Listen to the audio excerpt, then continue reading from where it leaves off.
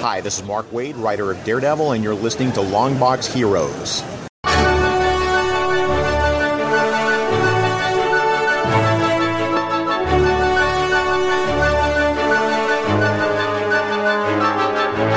Hello, everyone, and welcome to episode 566 of Longbox Heroes, the Lamborghini of comic book podcasts. I'm Todd, joined with Joe. How we doing today, Joe?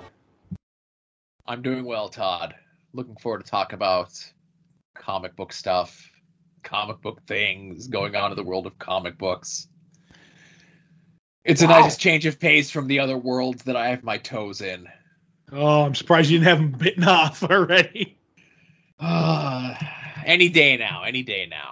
Oh, you'll have your bloat foot leaking out of your big toe, Joe.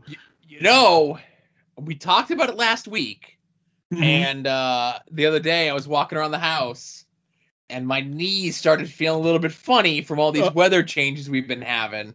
Right. And I'm like, oh boy, this is like signal 1 before we get to like signal 3 or 4 of bloat foot. So. Right, some bloatification, if you will. Yeah, so I took the normal precautions, and we're looking to make some heavy-duty life changes here. All right, crack your ankle, that'll help. If I could, I would. Well, that happens, you know. So, what do we got on the show today, Todd? In news, what Bendis is up to with his creator-owned stuff. What iconic book from DC, no, not Inferior 5 now, is finally being finished in trade paperback. Can't have Stan Lee at your con now that he's gone to the great hereafter. Well, here's the next best thing, Joe. And Marvel bringing back a most recently controversial villain / anti-hero and the creators behind it. Conventions, digital sales, what we read last week, which was both Superman Son of Kal-El, #1, we both read that, and Fantastic Four #34. What we're looking forward to this week. Todd and Joe have issues with both Jonah Hex and the Clone Saga, excuse me. I get verklempt every time I say it. As of right now, there's no Art Attack, but that could change from moment to moment. And no TV talk or movie talk again this week, Joe? Right, What's up with that? We decided to take the 2 weeks off with the break that Legends of Tomorrow was taking. As next week we'll have Suicide Squad, Legends of Tomorrow, and possibly Stargirl comes out next week. I believe so. Right, so I didn't want to use those 2 weeks to let's start something new. Let's watch all of Sweet Tooth in 2 weeks and talk about it here. Right, have Joe go back and finish any of the Marvel Netflix shows. Hey, I started Invincible. I watched the first episode and a third of the next. Wow, you go-getter, Joe. Yeah.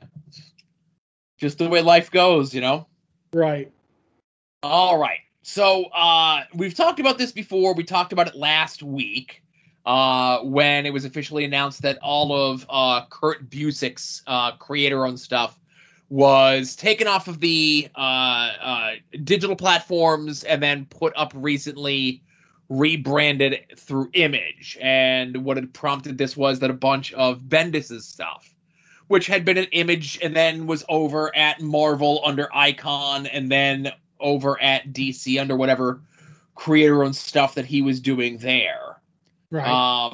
Now, it does look as though everything is back under one umbrella. But it has not been decided of who the publisher of these are going to be. Right. But it looks like Bendis he's going to have everything under one roof, which is interesting to get. It's one thing when you have Image or cross-gen or publishers that don't exist anymore, like Busiek did with a lot of his stuff. Right. But Busiek never did any creator-owned stuff at Marvel. Not that I can think of. Right. And the fact that Bendis did creators-owned stuff on his own, took it to Image, took it to Marvel, did new creator-owned stuff at Marvel, took some of that same stuff that he took to Marvel over to DC, and then is now getting everything all back. What is he trying to do? Get his stuff published by the top 10 comic companies of all time, or what? Taking it on the road, Joe. He's just got to get Valiant, and he's ready to go. Well, I'll say this. You make the joke. I'd be interested to see if, with the catalog that he has and the prestige that he has behind his name, would it be something that he goes and self-publishes? Could he even do that? Could he, instead of taking these to like a comic book company, could he take all of these to like a book publisher? Or just hire somebody to do it for him. You know what I mean? Right. Like, because he did self-publishing for years, and I think he even like talked about it in like his books and stuff like that, his stories and stuff, like how crazy it is, trying to get all that work done. I'm gonna say I never count anybody's money. That's one of my top rules. But I have a feeling he did okay, at Marvel, and then got his creator-owned or his exclusive contract at DC or whatever, and now he's gone off doing that. If he wants to, I think he could put like a little group together, be like, all right, I'm going to write and do stuff. Your job is to get it out there, promote it, and get it published or whatever. I see him going that route, just hiring somebody. Yeah, for sure. Like I could see it being out of the world of comic books, Right. Yeah. So good for him. Glad he got all of his stuff together and is, able to make the money that he needs to with that, Mm-hmm. Hopefully some streaming service will buy up all the properties. Absolutely.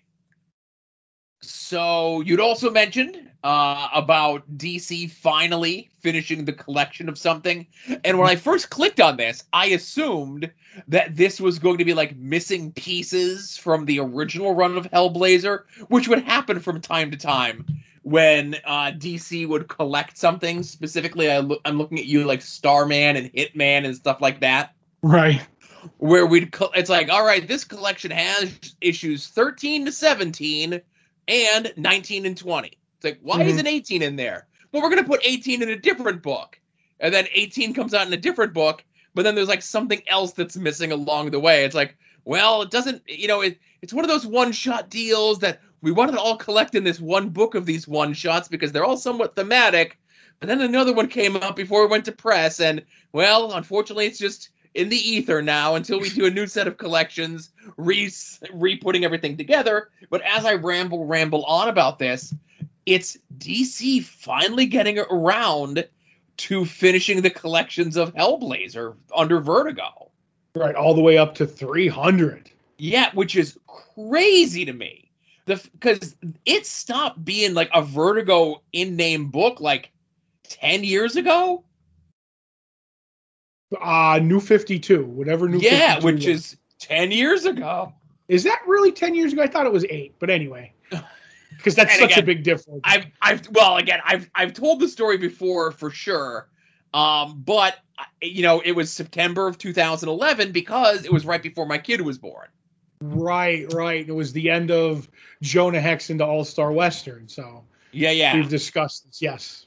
So I will say this, I'm looking at this here. It didn't, 2011, it looks as though, and I say looks as though, it actually ran to early 2013, let's say. Right. But even still, 8 years to finish, a collection of something, and it's not like John Constantine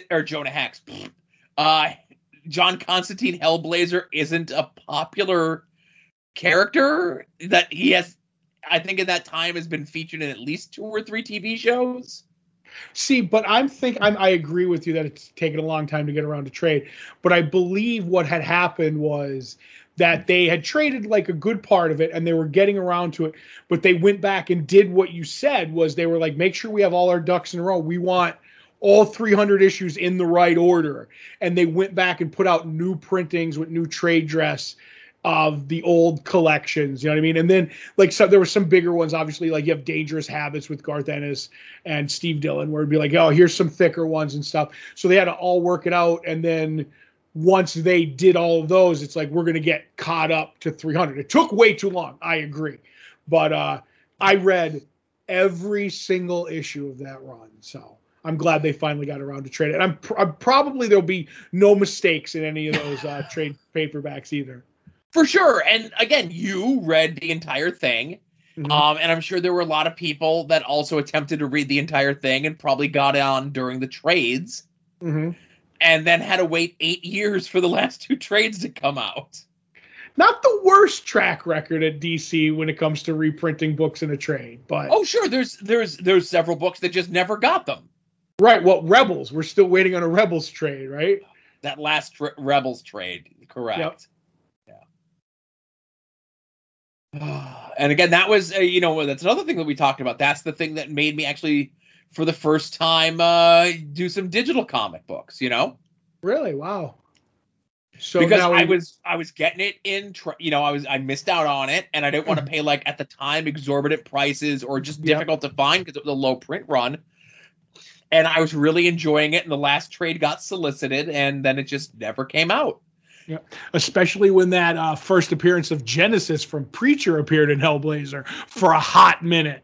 And then it was like, no, that's not the first appearance of Genesis, because if I say that, DC owns it. So it's just something that looks like Genesis. Mm-hmm. It's Genesis with the serial numbers filed off, as you say. Goodness. It's lowercase Genesis. It's not the video game system. Right. It's not the Phil Collins band. Yeah. Mm-hmm. Oh, Genesis. So speaking of things with the serial numbers filed off, Todd. Yes. If you head to the Sci-Fi Pop Fest at the Lake County Fairgrounds in Eustis, Florida this November, you will have an opportunity, there's that word, Right. to get your picture taken with a Stan Lee lookalike. Dan Lee, right? Dan the Man Lee. Oh. Or the amazing Dan Lee, depending on what sort of propaganda you see of him being advertised, right? Mm-hmm. So this is a new level. Height or low, Joe? Well, that's for you to decide. Right. So, now again, we on the show have joked about Todd and I going out to conventions as the guy who wants to buy Navy SEALs from Clerks in a Gallagher 2-esque way. Right. But we have to worry if they use him in Clerks 3, Joe. Right, then we're sunk, right? Yeah. That's the linchpin, but go ahead. Now, there's one thing of it being cosplay, right? Right. Like, as I look at the whatchamacallit, look at that site that I mentioned, and you've got a guy who's doing, you got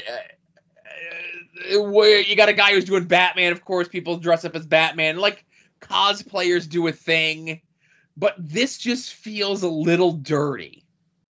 I completely disagree. Okay, because go ahead. I'm just gonna say it's one thing to cosplay as like a comic book character, but it's another thing to cosplay as the person who creates the comics. But what happens when you cosplay Han Solo, Joe? That's a comic book character. Like, there's a difference between cosplaying Han Solo and cosplaying Harrison Ford. No different. Now, what you're missing out on is big opportunities. There's that word again, Joe. Just, come on. You get somebody who looks like Jack Kirby, a la Jock Kirby, and you do the twofer? Oh, my God. Then you like that.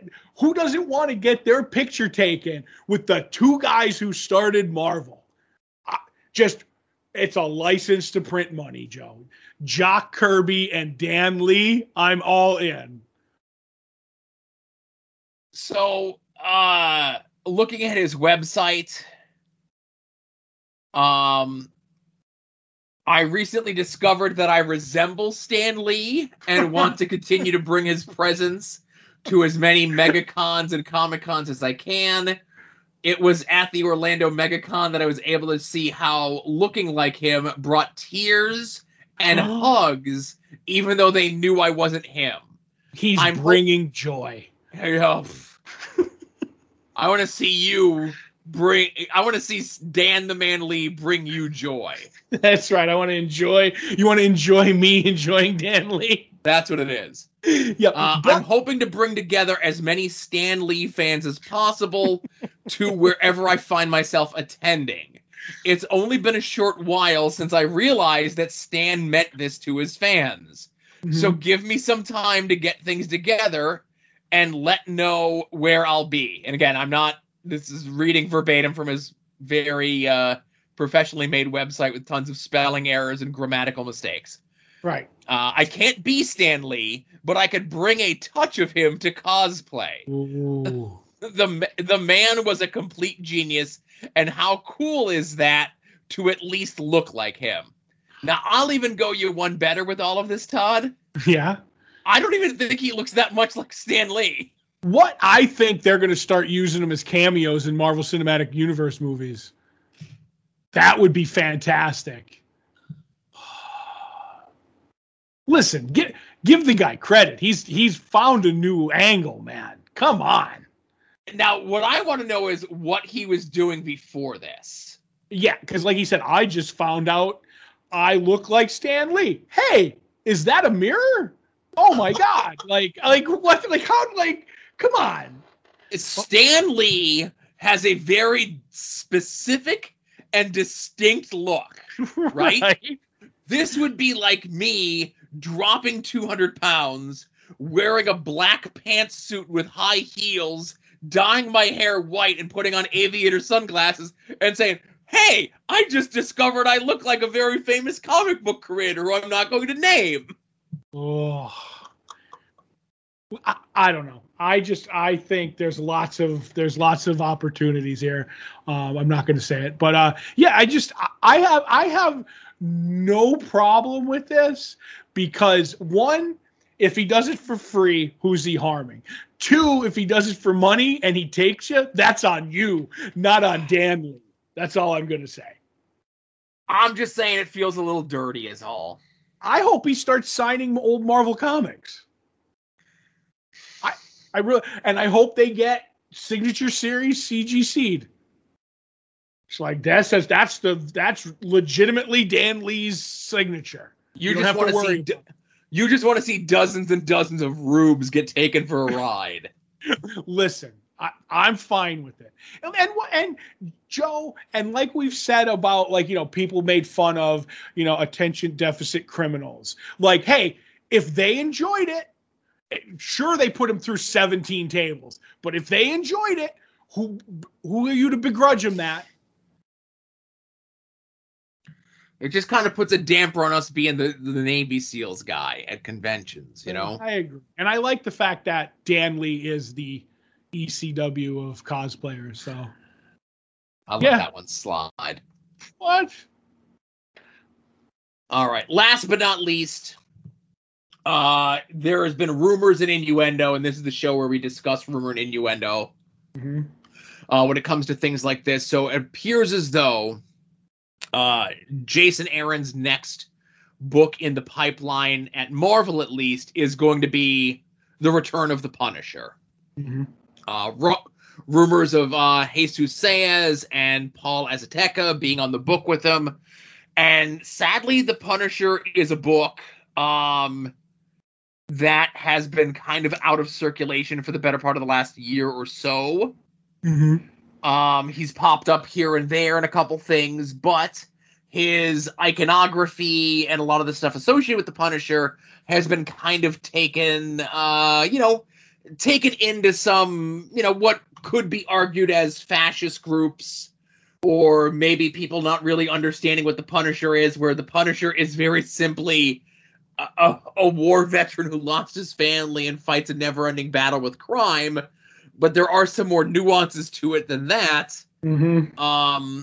But, a lot of the people that have kind of taken on the iconography and so forth are just people like skulls look cool, Yep, they're the equivalent of chains. Yeah. I don't know, because obviously with the Punisher slid down that scale of he was a villain into slightly an anti-hero, and then in some people's minds, like a hero. Like he's the second most misunderstood comic character since Rorschach. But I don't know. I look at it as like, oh, does he need to be changed? Does he need all this? Like, do we need to change the White Album because Manson like hijacked it? Like, the idiots are gonna idiot no matter what you do. So you might as well just do your comic book character and be like, it's not ignorance or irresponsibility. Like they're gonna run with it. So you might as well just do your own thing. Do you know what I kind of mean? I do. But I got to hand it to Marvel for at least not putting something out ahead of it while stuff was going on. That I agree. Air back a little bit, you know? Right. Don't pour gas when there's an actual roaring fire. Yes. Mm-hmm. So it'll just be very interesting. We've talked many times before here on the show. Jason Aaron has written The Punisher before. He did a Max series around the same time that he was writing Wolverine, and the Max book started to get later and later and later. And he mentioned in the letters column of the Punisher, I think it was called Punisher Warzone. It was supposed to be out around the time of the Lexi Alexander movie, which is really good. In like one of those like schlocky bad action movie sort of ways. Right. And then the book ended up being late. And he mentions in the letters column that Marvel essentially said to him, it's like, this Wolverine book sells this much. This Punisher book sells less than that. So we want you to get the book that sells a lot out first, and then worry about the book that doesn't sell as much. Right. So you like that second Punisher better than the Thomas Jane Punisher? Yes. That actually has Russian Super Shredder? Or Super Shredder? Now, granted, any movie that has Kevin Nash in it automatically gets 4.5 stars. Right. But there's a lot of stars subtracted because the rest of the movie's not great. Right. So how many stars if it was Punisher in the Tokyo Dome? Oh, it'd be 7 stars. That's what I figured. So, lastly, of course, I guess news adjacent, doing my best to be more on top of conventions and so forth because conventions are back. This weekend in Flint, Michigan, is the Really Cool Con. Right. On the comic side of guests, no Dan the Man Lee, sadly. Oh, no. But William Messner Loebs is going to be there. Right. And, he's a comic book legend, I would say, right? Yeah. And also, outside of your various and sundry cosplay folks, again, like I said, no one attempting to pass themselves off as actual humans that exist. But the Brooklyn Brawler is going to be there. World Wrestling Entertainment former superstar Steve Lombardi. And Bob Remus, a.k.a. Sergeant Slaughter, is going to be there as well. Definitely someone who has not stolen valor as a fake army man. What? And last but not least, Corin Nemec is going to be there from Parker Lewis Can't Lose. That's right. And I'm trying to think. And he was in the music video, Whiskey for My Men, Beer for My Horses, which is a classic, video. I know you know it. I don't know what that is. No, it's an actual thing. But just a couple of things on Messner Loebs. Go see Messner Loebs and give him some money. He lost his arm a while back from I can't remember what it was from an ailment, and he's working hard. So I always say, go give him. You know what I mean? Give him some love. I liked him on Flash before Mark Waid took over. So that's always good. And if you're going to this con, bring your own bottled water. That's all I'm going to say. Are you saying that the water in Flint, Michigan is poison, Todd? Is that what you're insinuating? No, but I wish the Brooklyn Brawler the best. I don't. I don't know. Is he a jerk? I'll just say I've never met the man personally. I've heard more bad stories than good stories. Well, anybody who wears a New York Yankee outfit should be, a jerk. But anyway. He did beat up the actual Red Rooster, not Terry Funk, as you like to say, but he did beat up the actual Red Rooster as part of a professional. Funk. No, yeah. Terry Taylor, a different guy. I think you're mixing things up in wrestling, which is your go-to move, Joe. Terry Taylor is a red rooster. Terry Funk has a sick horse. That's how you tell the two apart. No. Terry Taylor is a red rooster. Terry Funk is the red rooster. Oh, no, he's not. But you can hear more of this sort of scintillating wrestling talk on one of the many shows on Soon to Be Named Network, soon-to-be-named-network.com, soon-to-be-named-network.tumblr.com. Listen, I'm just following the lines in the script, Todd. I'm sorry. No problem. Where anytime any of these shows go live, this show that you're listening to, Longbox Heroes After Dark, At Odds with Wrestling, We Need Wrestling, Final Wrestling Place, Puzzle Warriors 3, Profane Argument, Wings on Wings, and Porch Talk. I think Hit My Music has a scheduled debut for September. More on that as that becomes available. And anytime any of the folks from these shows appear on other shows, you can find them all over at soon-to-be-named-network.com as well. Mm-hmm. Go check out our friend Kevin's website, Masked Library, where he, we talked about it last week. He'll go to places like Five Below or thrift stores or whatever it is, try to dig up whatever sort of comic book finds that he can get. He reads some older stuff that he finds there. He recently did a review of Cullen Bunn's Fearless Defenders, which I remember liking very much at the time. But, if you're just reading it today, it's new to you. Mm-hmm. Check out Rick Williams' The Chop Shop at freekaratechops.storenvy.com with all the cool resin and glow-in-the-dark sci-fi fantasy wrestling stuff that he does.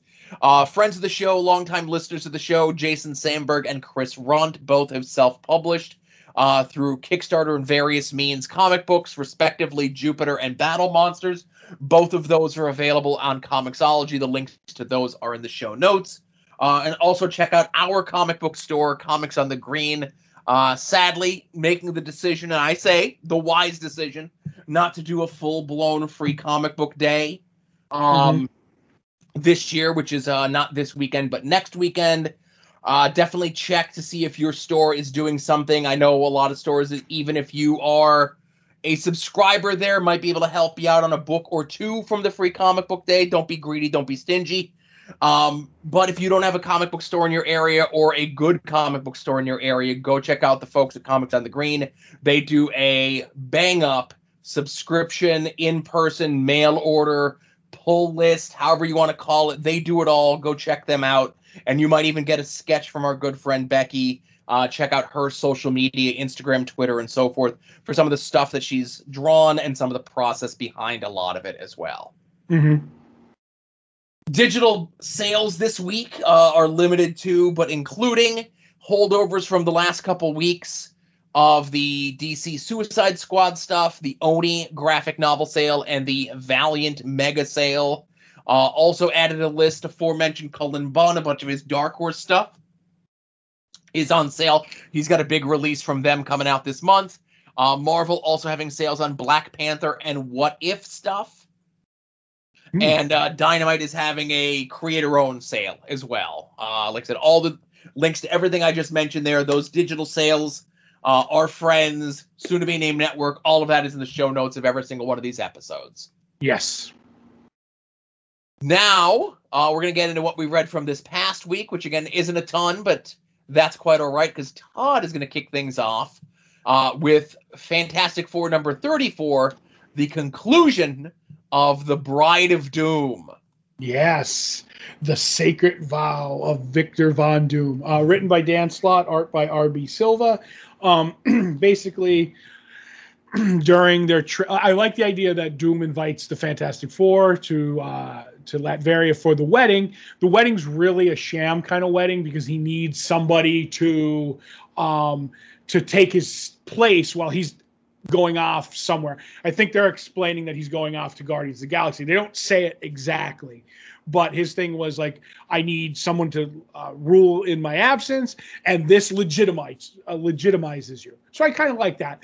And in it, inviting the Fantastic Four, he's trying to put on a new front to the world. And one thing I like in the story is that the Latvian culture is like, if you come to a wedding, that if you invite someone to a wedding, all transgressions are forgiven. So he's like, you come to my wedding, and I forgive you, Reed, for what you did to my face, even though, he didn't really do it, but in Doom's mind. And like the other Fantastic Four is like, oh, we've all kind of ticked him off too. And they invite Black Panther, and they invite Namor, who's gone to, like, their countries have gone to war with Latveria. They're like, oh, this is all a great idea. And they go, and along the way, Victory ends up, his herald announces during the wedding that she slept with Johnny Storm, and all heck breaks loose. And in the end, Doom unleashes something, and he's like, all right, I could spin all this through it being broadcast to the world that terrorists came and the wedding didn't happen. It was all a sham to weed people out because he knew they would attack. But in the end, he curses with science, not an actual magic thing, something on Johnny Storm, and then looks at Victory and says, like, I never want to see your face again. And the way she gets around that is really cool. And I like the way it's left, that like Doom was like, I was all ready to change and do this, and now like Johnny screwed this up. Like, put him on my list. And where we go from here, I don't know, but I just, it was a fun thing, and more Doom means we're, Doom in movies. So I really enjoyed this storyline. So I have a couple questions for you, as someone who read the first issue of this, but obviously I'm not a regular reader of this iteration of Fantastic Four.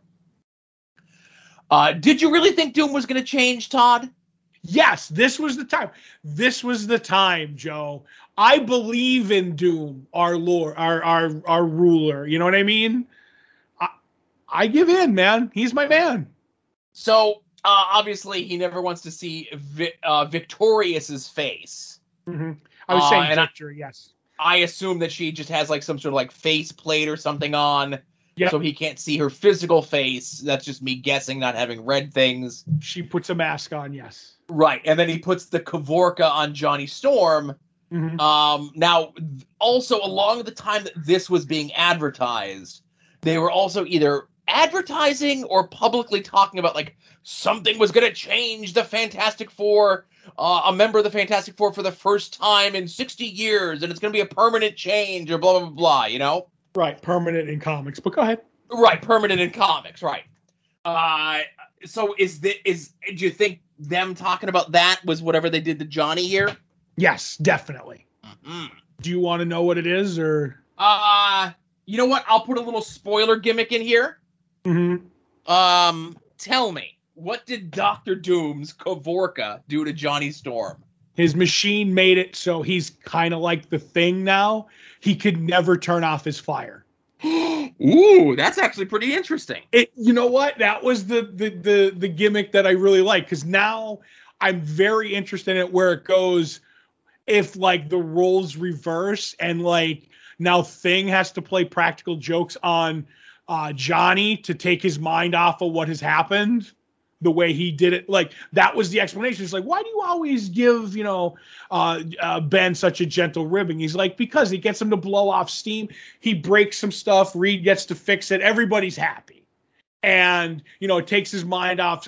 And I always really love that idea. And to flop it, I'm like, to make it so Johnny can't shut off his powers, I'm like, I think that is a strong new FF idea. Now, can Ben turn off his? I don't think so, right? Once. I think it's once a year. Remember, it was during their honeymoon. He was able that's right, because there was the Immortal Hulk crossover thing. Right.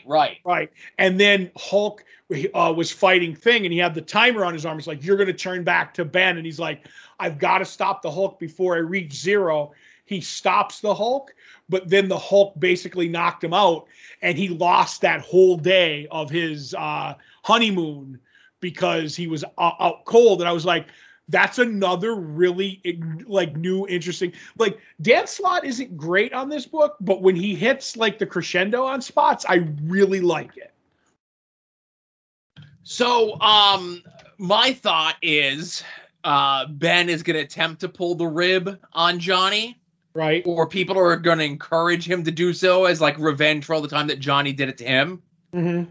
And then Ben is going to be like, I can't, like, I know how bad it makes me feel. I know Johnny thinks this is the reason, like he's doing it for the reasons you mentioned, but it kind of really hurts a little bit. Mm-hmm. So I'm not going to do it. I'm going to try to help Johnny kind of cope with this. Right. And that's going to like doubly make Johnny feel like a big jerk. That's a good way to go too. And Dr. Doom laughs the whole time.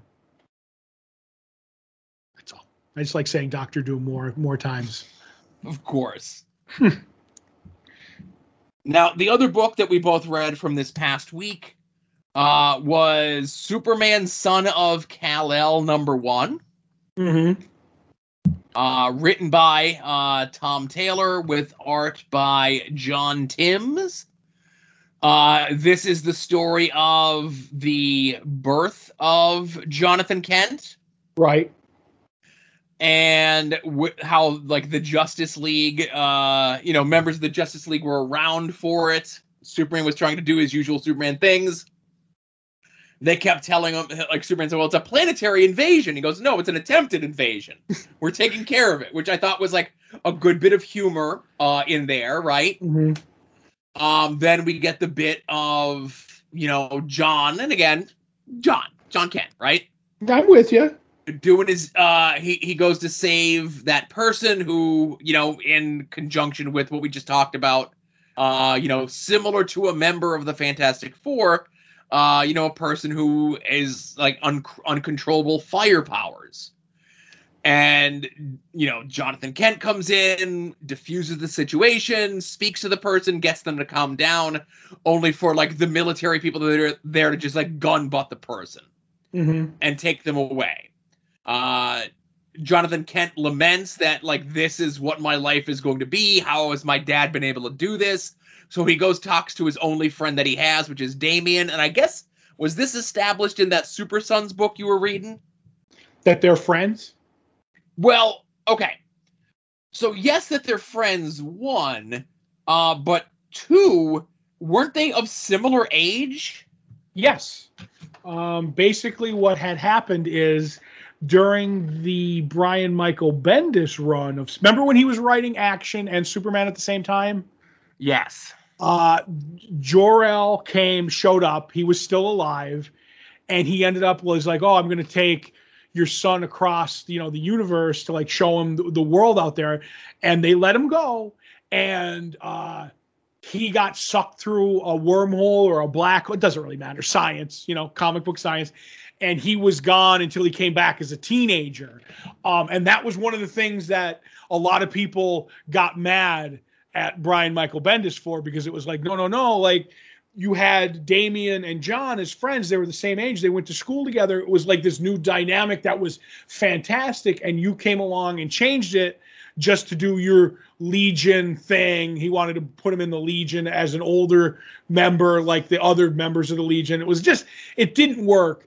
And I thought like Tom Taylor got it to work, even though John is older now than Damian. He's still naive. So they kind of have the same, like, I don't know how to explain it. To me, they feel the same in attitude, because Damian thinks older and Jonathan thinks younger, if that makes any sense. For sure. So Jonathan goes to Damian and essentially like, there's got to be a better way. Mm-hmm. And Damian's like, yeah, there is, like, do what I do. And Jonathan's like, well, I can't do that. But next issue is going to be like new costume, new identity, new everything else like that. Mm-hmm. And as I read the solicitation text in here, they're taking for granted that a lot of that stuff that you just mentioned. Yep. But the book itself, I think, does a very good job of giving you like the bare bone facts of what you need to read this book. I agree. And I think right out of the gate, the whole birthing thing puts John over, like right out of the gate. It's like, because first of all, you get all these superheroes who have so much respect for Superman and Lois Lane, like that, like immediately, like you're like, yes, okay, they have how people should see Superman the right way. And then when you have like Batman and Wonder Woman, like this kid's going to be okay because it has like this from Superman, it has that from Lois, the two bravest people on the planet. I'm like, they did everything they could to make us go like, yeah, we should love Jonathan Kent. And then John goes out and does the thing, and it's like, maybe I should be more proactive. I'm like, doesn't matter. This first issue I already loved John. It made me love him more, and I think it will make new readers love that character. And boy, oh boy, like, when this is over, give me a Tom Taylor actual Superman book, because he understands Clark, man. Well, we talked before out of the run on Wonder Twins that we want a Mark Russell Superman book, Right. Well, there's action and Superman. One on each. That's true. That's true. Mm-hmm. Now, another thing that I have to ask about is, right. And again, maybe I'm forgetting, because I did read this as soon as I came home, because I enjoyed it. Mm-hmm. So, yeah, okay. So I'm not imagining things. Okay. Because in the solicitation off of DC's website about this issue, okay? Right. It says, also in Tales of Metropolis continues. Jimmy Olsen gathers his misfit heroes, including Ambush Bug and Gangbuster, to find out who the Projectress really is and why she set her sights on Bibbo. That's not in here, Joe. Did I miss this, Todd? Did No. Did I get a copy that didn't have this second feature featuring Ambush Bug? No, it didn't. And there was only 22 pages of action, like it says on the cover. I don't know. I'm like, sometimes I'm like a little, like, sometimes my reading comprehension could be suspect. But as I'm reading the solicitation, like, it's a whole other story that's in the thing on DC's website that's just not in the book. I feel like that feels like something out of Steve Lieber's Jimmy Olsen book that they may have screwed up and put the solicit mixed. You know what I mean? I don't know. I'm more confused than usual, is all I'm saying. Well, see, I wasn't confused at all until you brought it up. Yeah. So I don't know now. Maybe I feel like I got to share my confusion with you, Todd. Okay. I feel like I got a defective Superman Kal-El. You know what I mean? Okay. So, Son of Kal-El. I don't know. Maybe I'll have to take it back to the shop and see what happened. Yep. So that's what we read this past week. If you head over to longboxheroes.com every Tuesday around noon Eastern time, we put up the poll post, which is a link to all the books that come out this week. Whether you get your books in print, whether you get them digitally, whether you get them shipped to your home, or you're waiting on another year plus for that last trade of John Constantine Hellblazer to come out. Be forewarned, be forearmed. Know what's coming out this week. Todd and I attempt to guess what the other is most looking forward to coming out this week. I am currently in the lead with 2 correct guesses over Todd. So have at it. I'm looking over your list. This is a big week, Joe. I mean, like heavy hitter creators. But I'm going to go with hopefully the layup and say Immortal Hulk 49, the penultimate issue of the run on Immortal Hulk. Can't go wrong with Immortal Hulk unless Saga stealthily comes out this week. Wow. Just keep watching your YouTube pages, Joe. Mm-hmm. Now, your list, on the other hand, is a little bit more... there's like at least 5 different choices that it could be. Mm-hmm. Who is the creative team on Suicide Squad Get Jocker? Who wrote, and I know it, and my brain is freezing up, wrote the Batman Damned. Is that Brian Azzarello? Yes. I'm sorry. I couldn't think of the name. He's writing it. Okay. I know it's Suicide Squad week with the Suicide Squad movie coming out this week. I got time to play. But I'm going to guess the book you're most looking forward to coming out this week is Nice House on the Lake #3. It is not. Oh, my goodness. It is actually, this is a big week. Could have been any of those. Those are 2. Right, I had like 6 different choices. Exactly. And one of them is if Skybound X had a bigger Trigger Keaton story, that would be it. But gotcha. it comes down to this. I have a feeling big things are going to happen at the book you picked at the end. And then we're going right into the final issue. I have a feeling whatever cliffhanger we're getting, don't know what it is. I'm all in on this point. Want to take it home here. Oh, so you're going to Mortal Hulk 49 as well? Yes, I have a feeling that this is going to be really good and be like, oh, what's in the last issue? Uh-huh. And I think, don't we have to wait 2 months for the last issue? I don't know on that, but I'm almost certain, and I do have my handy dandy list here. Right. But yeah, this is I was going to say, if you ever want to take a peek into the madness, Mm-hmm. I could send you the Google Docs version of my my pull list. Right. And in there, too, is Not All Robots #1, which was a strong contender, too. Yep, the new Mark Russell book. That's from AWA Studios, right? Yes, I believe that is Mike Diodato on art, too, so Yep. that's going to be really cool. Nothing to do with Vern Gagne in that book, but still give it a chance. So issue 49 of Immortal Hulk comes out this week. Issue 50 is currently solicited for October 13th. Oh, my God. That'll be a great birthday present for my son. Right. Well, at least we'll have Gamma Flight to hold us over till we get there. But I have a feeling with, an extra long show next week, we may be talking about several books next week. Well, hopefully no news happens, so it'll be a collapsible sag on the news. I'm just going to say, please, the Rob, don't say anything stupid. Are the Olympics still going on? I think they're almost over, and I think basketball is done, so I don't know.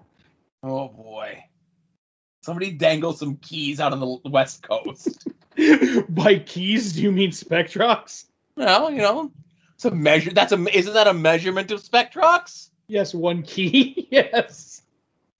So while you're over at longboxheroes.com, be sure to check out all the other stuff that Todd and I have done together, whether it be past episodes of this show, past episodes of Longbox Heroes After Dark, and of course, Todd and Joe have issues talking about Jonah Hex and the Spider Clone Saga.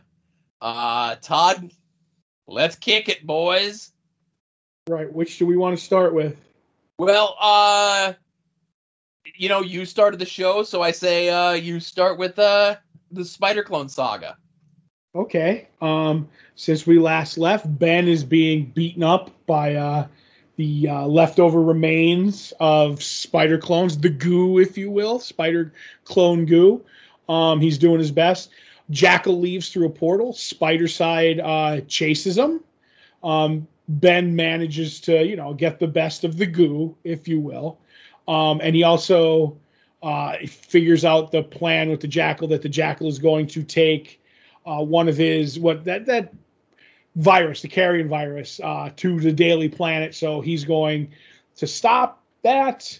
We cut to Mary Jane, the clone of Gwen Stacy, and clone Peter Parker. And they're just discussing we have to go back to Jackal. Gwen's she doesn't understand. She's not a clone. And is no, you have me. He's I don't deserve the baby. She's Peter, wait. Peter's not here. That's right. At least it's not the spider, but it's the clone. So they swing off to find the Jackal. At this point, the Jackal has put clone pods up in all the news places, because that way he can clone the reporters, and then they'll be hey, everything's okay, nobody's dying from carrion virus, just keep going on about your day. And it's at this point that I realize that he explains a little bit about his plan, about how he's going to kill off, how inconceivable his plan really is, how stupid it is. I'm going to kill off all the people and get their genetic makeup and clone a copy of everyone and have a world of clones and then rule that. And I'm kind of that seems like an unnecessary step. Just try to rule the world, I guess. I don't know. It's really crazy. So he's got all his little Jackal, little clones, which I think are clones of Peter. And then Joe, Scryer shows up at the Daily Bugle, and he's like, stop what you're doing. And like Jackal's like, hey, after you help me get it started, you want me to stop? Is this your idea or that clown Traveler's like, that's none of your concern. He's like, but Jackal's like, hey, I'm ready for you with my gun that I just pulled out of my jacket that's like 17 times bigger than my chest, which this gun annoys me through this whole issue, Joe. Whole issue. It gets so ridiculous. So then Spider-Side shows up. Well, first of all, Scryer uses his very defined powers to make the gun disappear. Then Spider-Side shows up because he's working for Scryer and gets in a fight. Peter and Gwen end up finding the lab and pretty much figure out what's going on, and they head off to the Bugle. Ben shows up, tries to tell Jonah to evacuate. Doesn't work. It works as well as you think it would.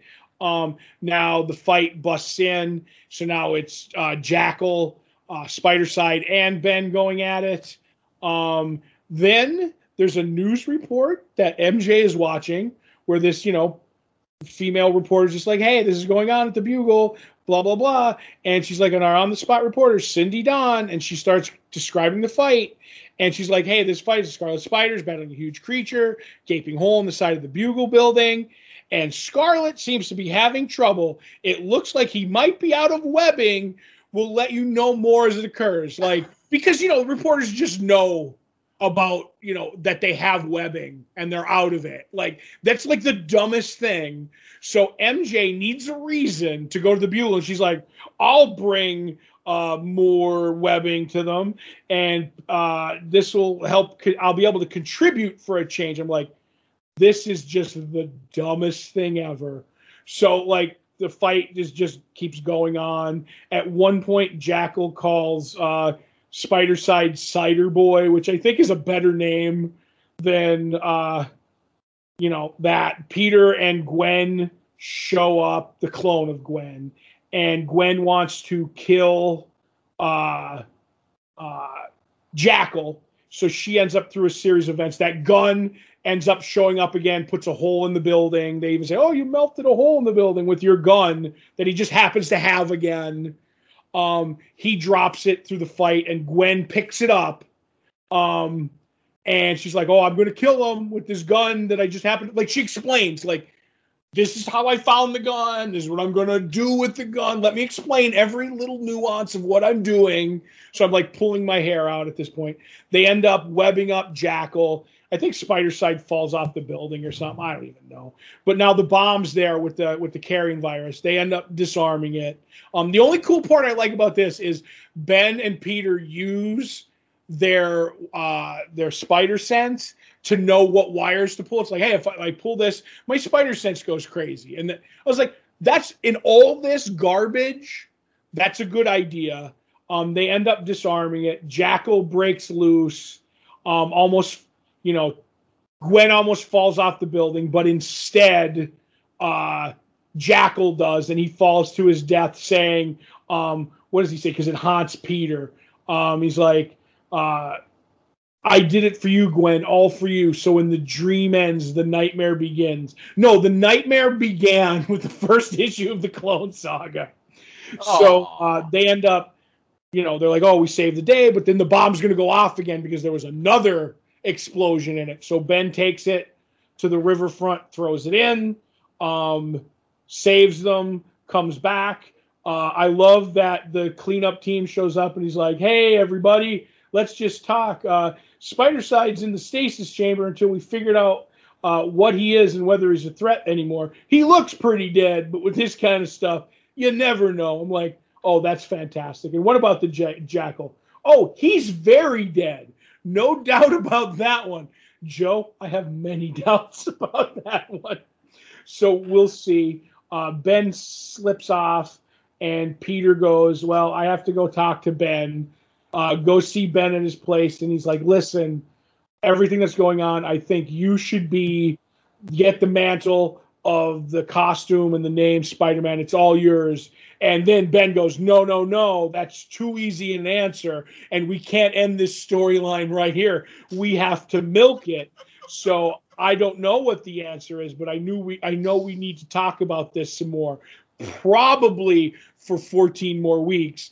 And then there has to be a Spider-Man out there, but I'm just not sure which one it is.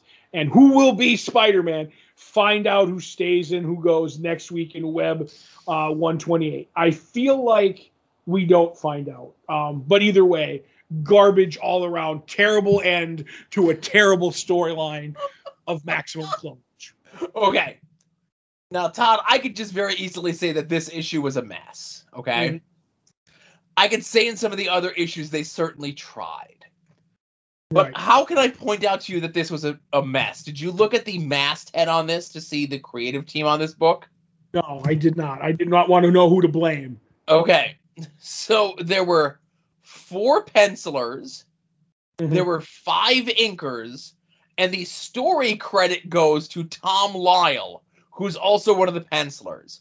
Tom Lyle, who co-plotted some books with Mark Waid back in the early 90s at DC, and nothing else. Nothing in this feels more like a book done not only by committee, but by force against the creator's will than this. Right. If I was to point out the thing that I hated the most about this issue, was we get the 3rd issue in a row where we get the surprise reveal that Spider-Side is now working for Scryer. What? I was shocked every time, Joe. Again, we said this many times when we talk about these books, that they're supposed to have an office, an inter-office thing, that all the Spider books are handled by the same editor, so stuff like this doesn't happen. And then it happens 3 issues in a row. I mean, like, I don't want to berate Tom Lyle, but I will. That bit with MJ needing a reason to go to the Daily Bugle, it's so dumb. It's so dumb. It's something that may have worked in, like, a pre-1988 comic book, maybe. Mm-hmm. Right. But it would be tenuous at best that we would kind of like, oh, that's just the way that comics were back then. But I don't know. This is a contemporary book. It's, less than 30 years old. So, so Joe, it is the end of the Jackal, right? Gone forever. Is it the end of the Jackal? It's definitely the end of Spider-Side. What? But they said he wasn't dead, but you can never be too sure. But Jackal is definitely dead. So if I go by Tom Lyle's, expert writing, then I have to believe that there's a chance Spider-Side might come back, but Jackal never will. I fear as though the Jackal does come back. Mm-hmm. But it's quite some time from now. Okay. And there was some other stuff I missed in there, but it was stupid, and I didn't need to talk about it. Yeah,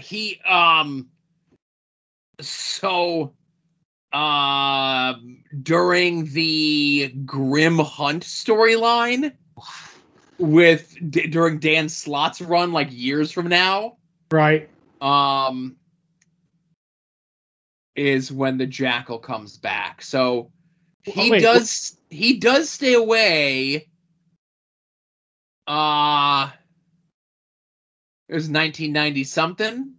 Right. What do you just have a? He stays away. He stays away at least until 2011. So that's pretty dead by comic book character standards. It is. What do you just have, like spider villains, at your fingertips or something, Joe? I've been doing a lot of research on the best villain, the second best rogues gallery of all time, Todd. Okay. We're not talking about Batman.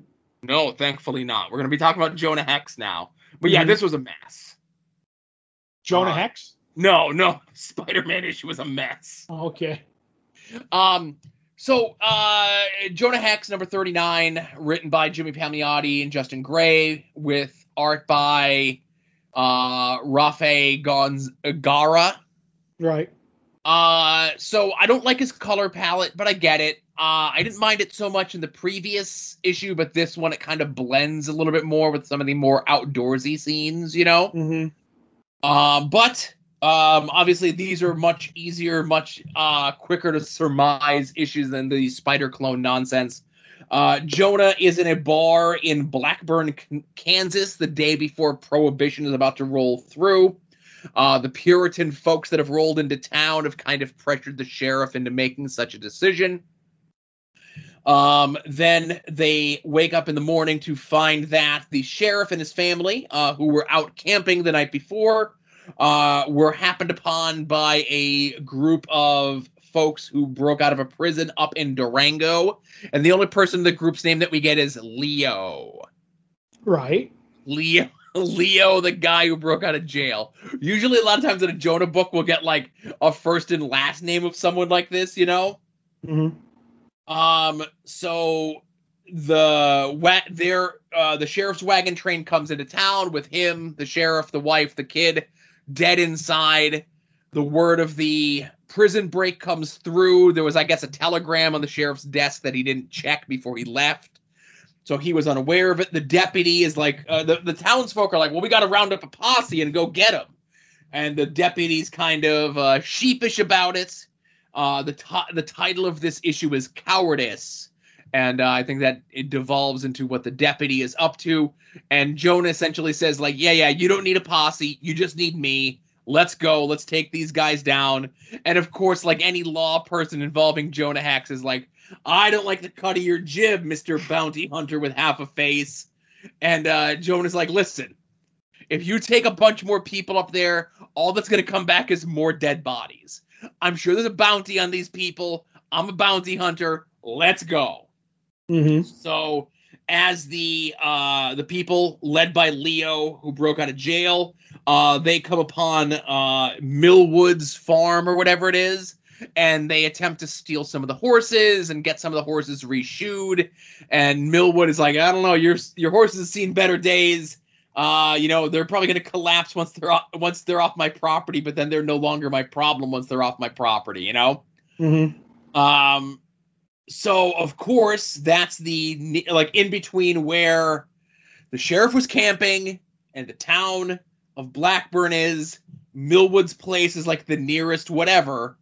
So they see Jonah and the deputy coming up the way. Leo and his group go inside to hide. And of course, Jonah says, like, I know they're here because of the reasons that I just mentioned. And Jonah's like, this is going to end with a bunch of people dying. You know what I mean? So we got to be ready. They call for Mr. Millwood to come out of the house. He doesn't. Leo has him kind of as a human shield. Of course, Jonah takes care of everyone in the Jonah way. These guys were not ready for Jonah Hex, which is typically the way that things are handled in books like this. The deputy gives Jonah a bunch of grief that he could have killed Mr. Millwood. Jonah essentially talks the deputy down, and the deputy admits that he never wanted to be the deputy.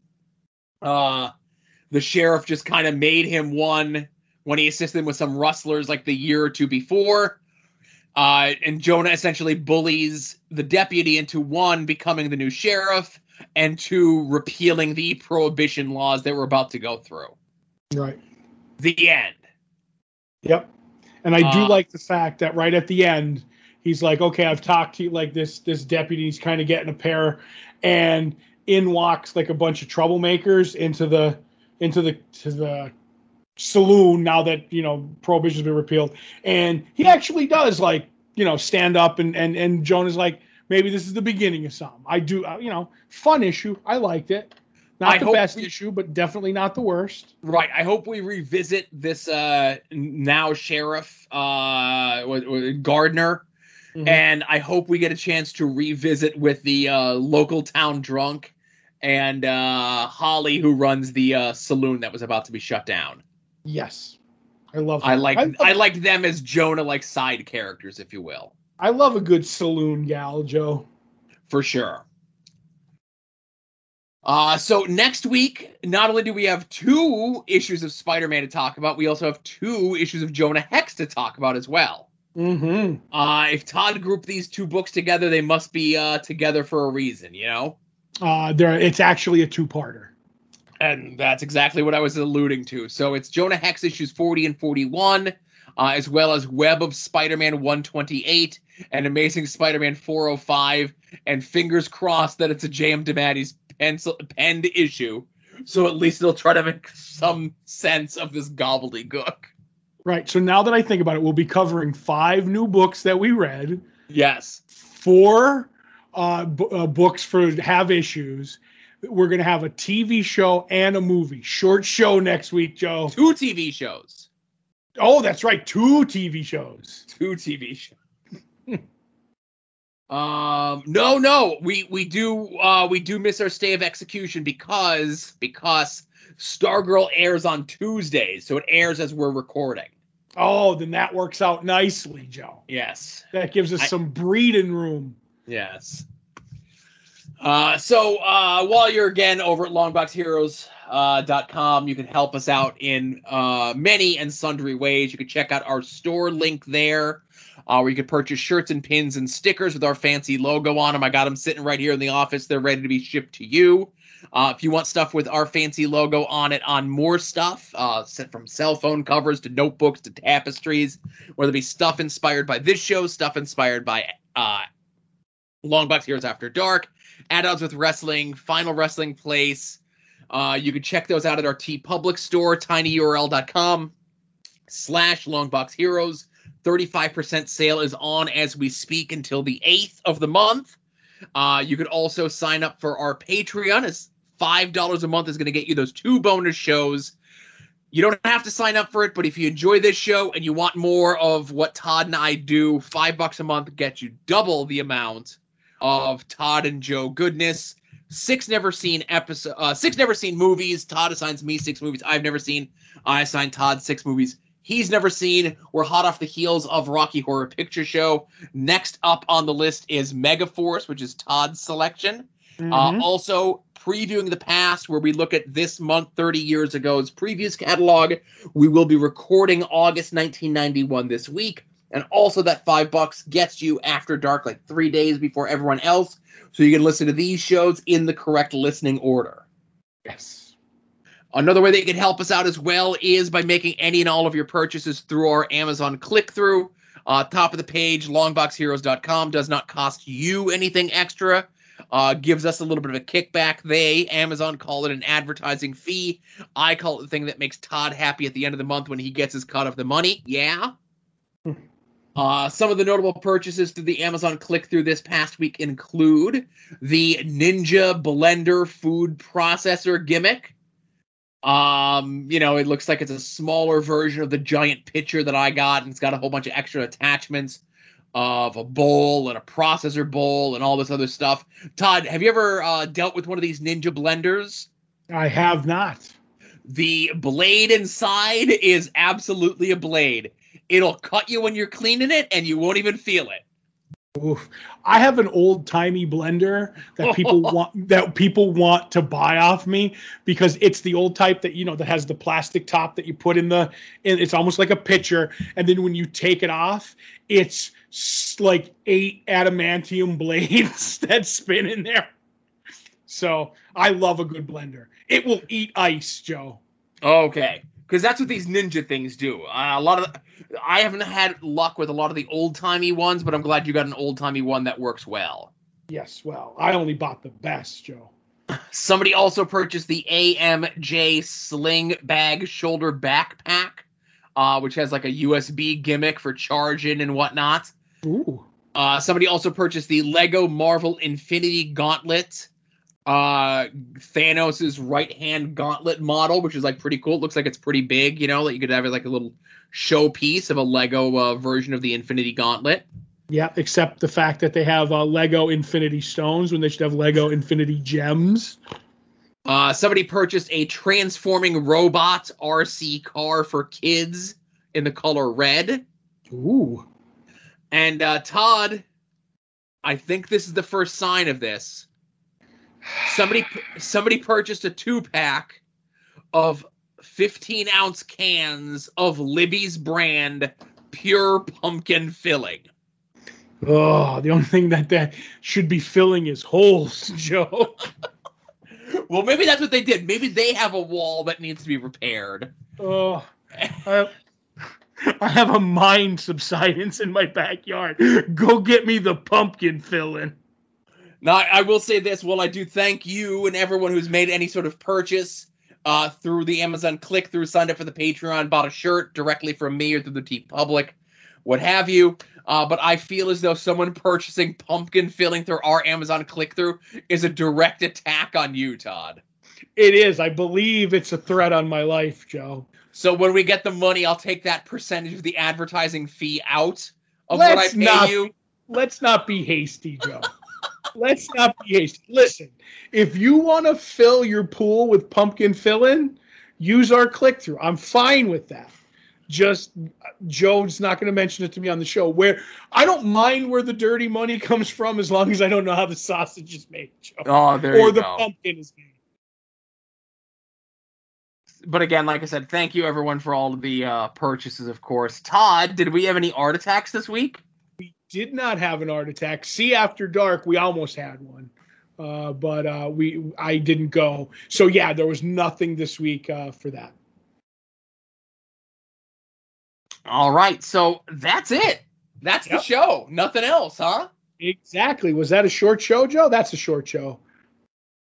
I was almost going to make a joke and say that I forgot to record. No, it's about the usual time. Maybe like 10 minutes less. I know how to vamp to make it work, Joe. Mm-hmm. So thank you, everyone, for listening to episode 566 of Longbox Heroes. For Todd, this is Joe saying we'll see y'all here next week. Remember, be a faucet, not a drain. Boop!